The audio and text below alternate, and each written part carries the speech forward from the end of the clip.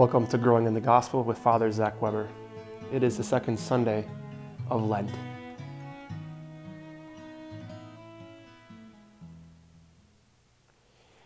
Well, here we are. It's the second Sunday of Lent, and I don't know about you, but feeling a little bit overwhelmed. Got a lot going on here in Anago. We have a really cool thing happening this weekend. The altar will be consecrated at St. John's at the 9 a.m. Mass, so it's going to be great. Bishop Ricken will be coming up for that, and which means I don't have to preach this weekend. We also have our Heart of Man men's retreat, so Father Matt and I will be doing a men's retreat. And then on the 27th of this month, we're going to have Father Ubald come up for a healing mass. So if you would like to come up on the 27th at 6:30 p.m., please bring any and all friends, family, and hurting people that you know, marriages that are hurting, sick people with cancer, you name it, addictions, bring them. So we got a lot of stuff going on here, but that doesn't really matter, all the external stuff. It's all about the internal reality of remaining with Jesus. And this particular weekend, our gospel comes from Luke 9:28 through 36. And I just want to encourage you to take some time to slow down. Maybe look at your Lenten resolutions. What's the real purpose of why we're doing what we're doing is to love Jesus more than our sins, and to see no one but Him alone. So as we begin, as always, call upon the Holy Spirit, pray with a friend or a spouse or somebody who might be struggling. Get out the Word and just sit with the Word. And if you know the practice of Lectio Divina, just take time to do the oratio, the meditatio, the contemplatio, and then just to kind of sit and rest with the Lord and make a resolatio. Take time to make a resolution, a plan, a goal with the Lord. So as we begin, our gospel begins with, Jesus took Peter, John, and James and went up the mountain to pray. While he was praying, his face changed in appearance, and his clothing became dazzling white.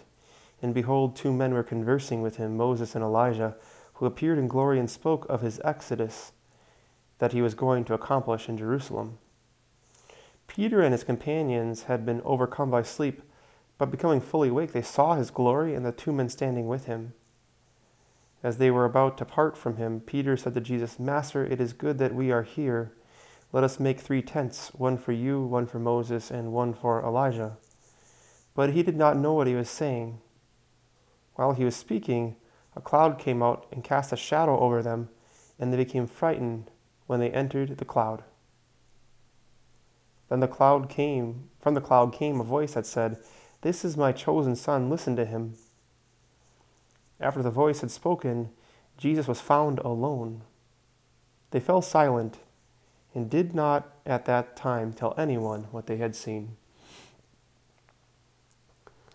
Well, this is a packed gospel, and I'll try to hopefully help you enter into the Sunday Mass a little more clearly with an understanding of what this means and why would we do it during Lent. Well, sometimes I would say just during Lent we need a reminder of why we're doing what we're doing, but also noticing that Jesus takes his big three, the Peter, James, and John, they go up the mountain, and the word took doesn't really transpire or transmit the truth. The Greek actually says that he drugged them up the mountain. He literally had to drag them, and sometimes we need that too. We need people we have to drag to do the right thing, and going up the mountain, and the mountain is always a symbol of God's majesty, of his grandiosity.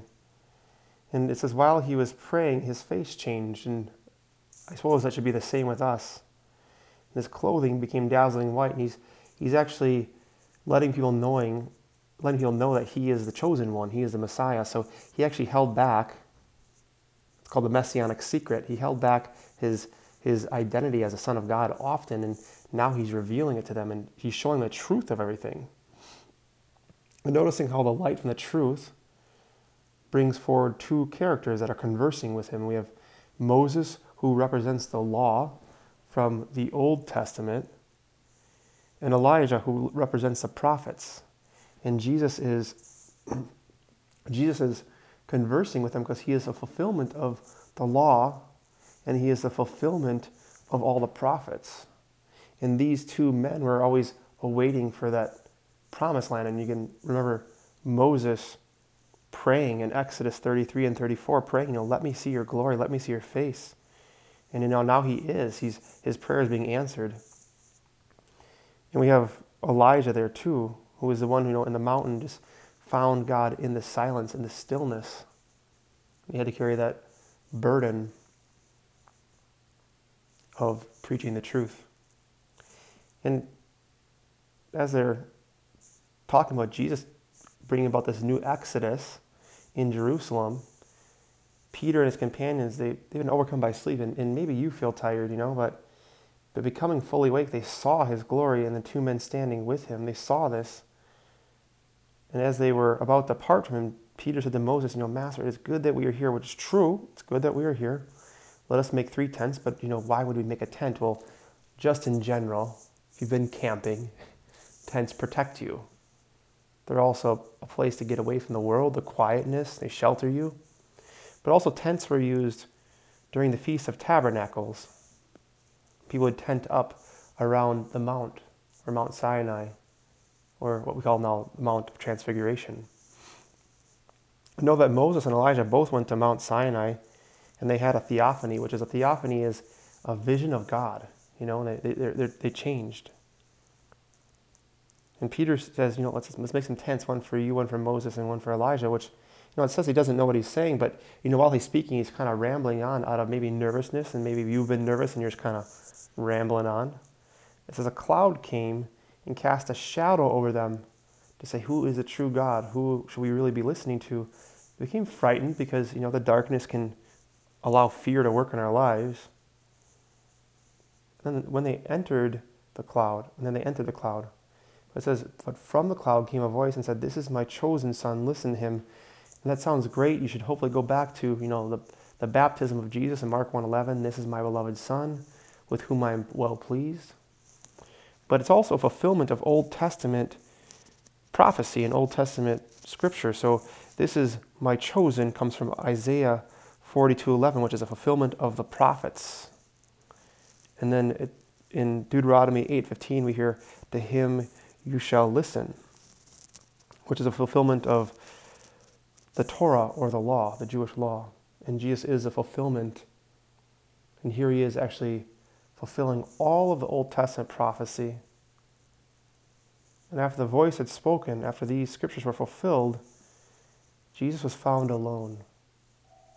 Not alone like he's lonely or he's unaware of anything around him. It's the fact that Peter, James, and John saw no one but Jesus.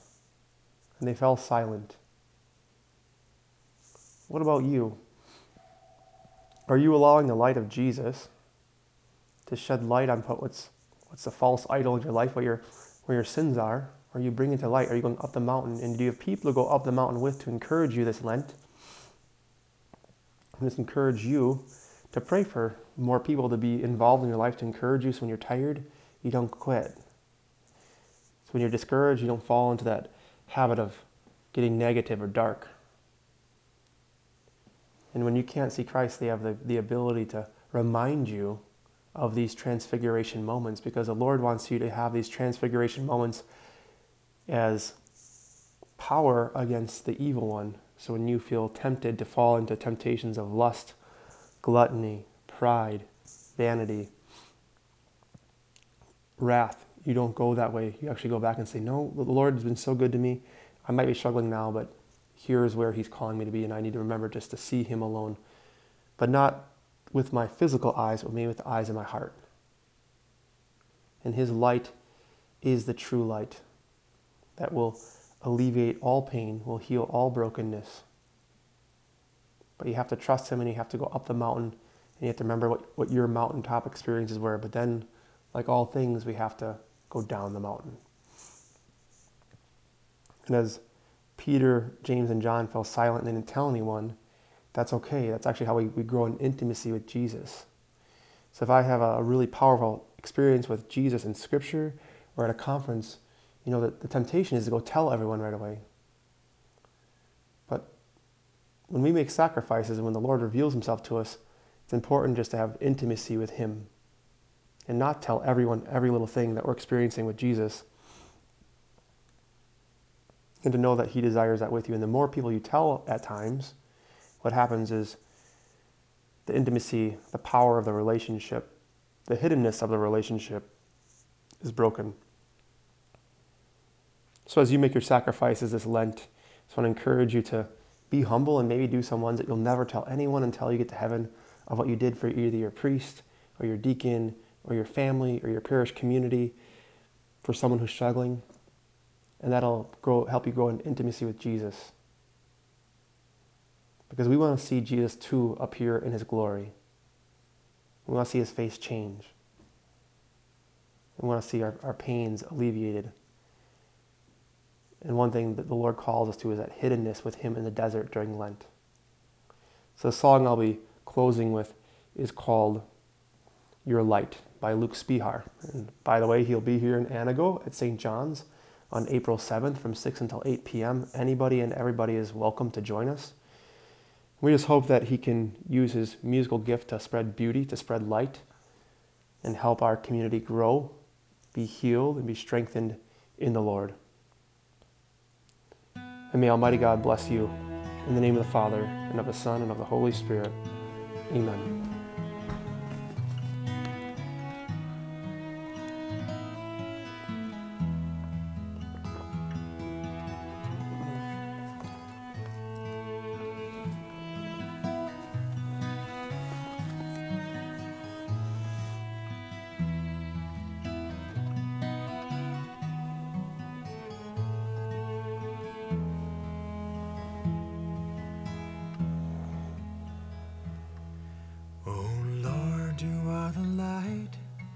That shines in the darkness, and the dark will never overcome. You are the light that loved me first, and I shall live to enjoy this light.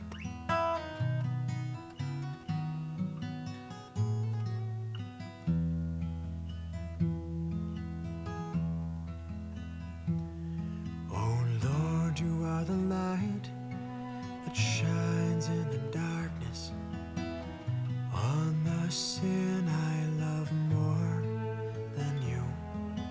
You are the light that sets me free, and I shall live to enjoy this light.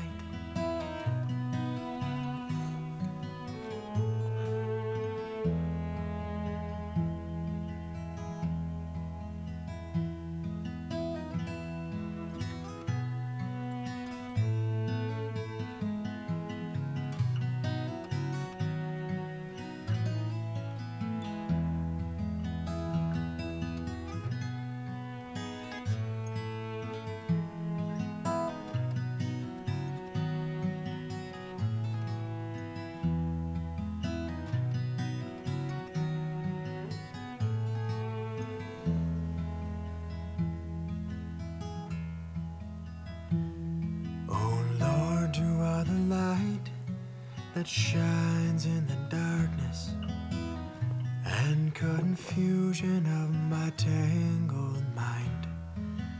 You are the light that lets me understand, and I shall live to enjoy this light.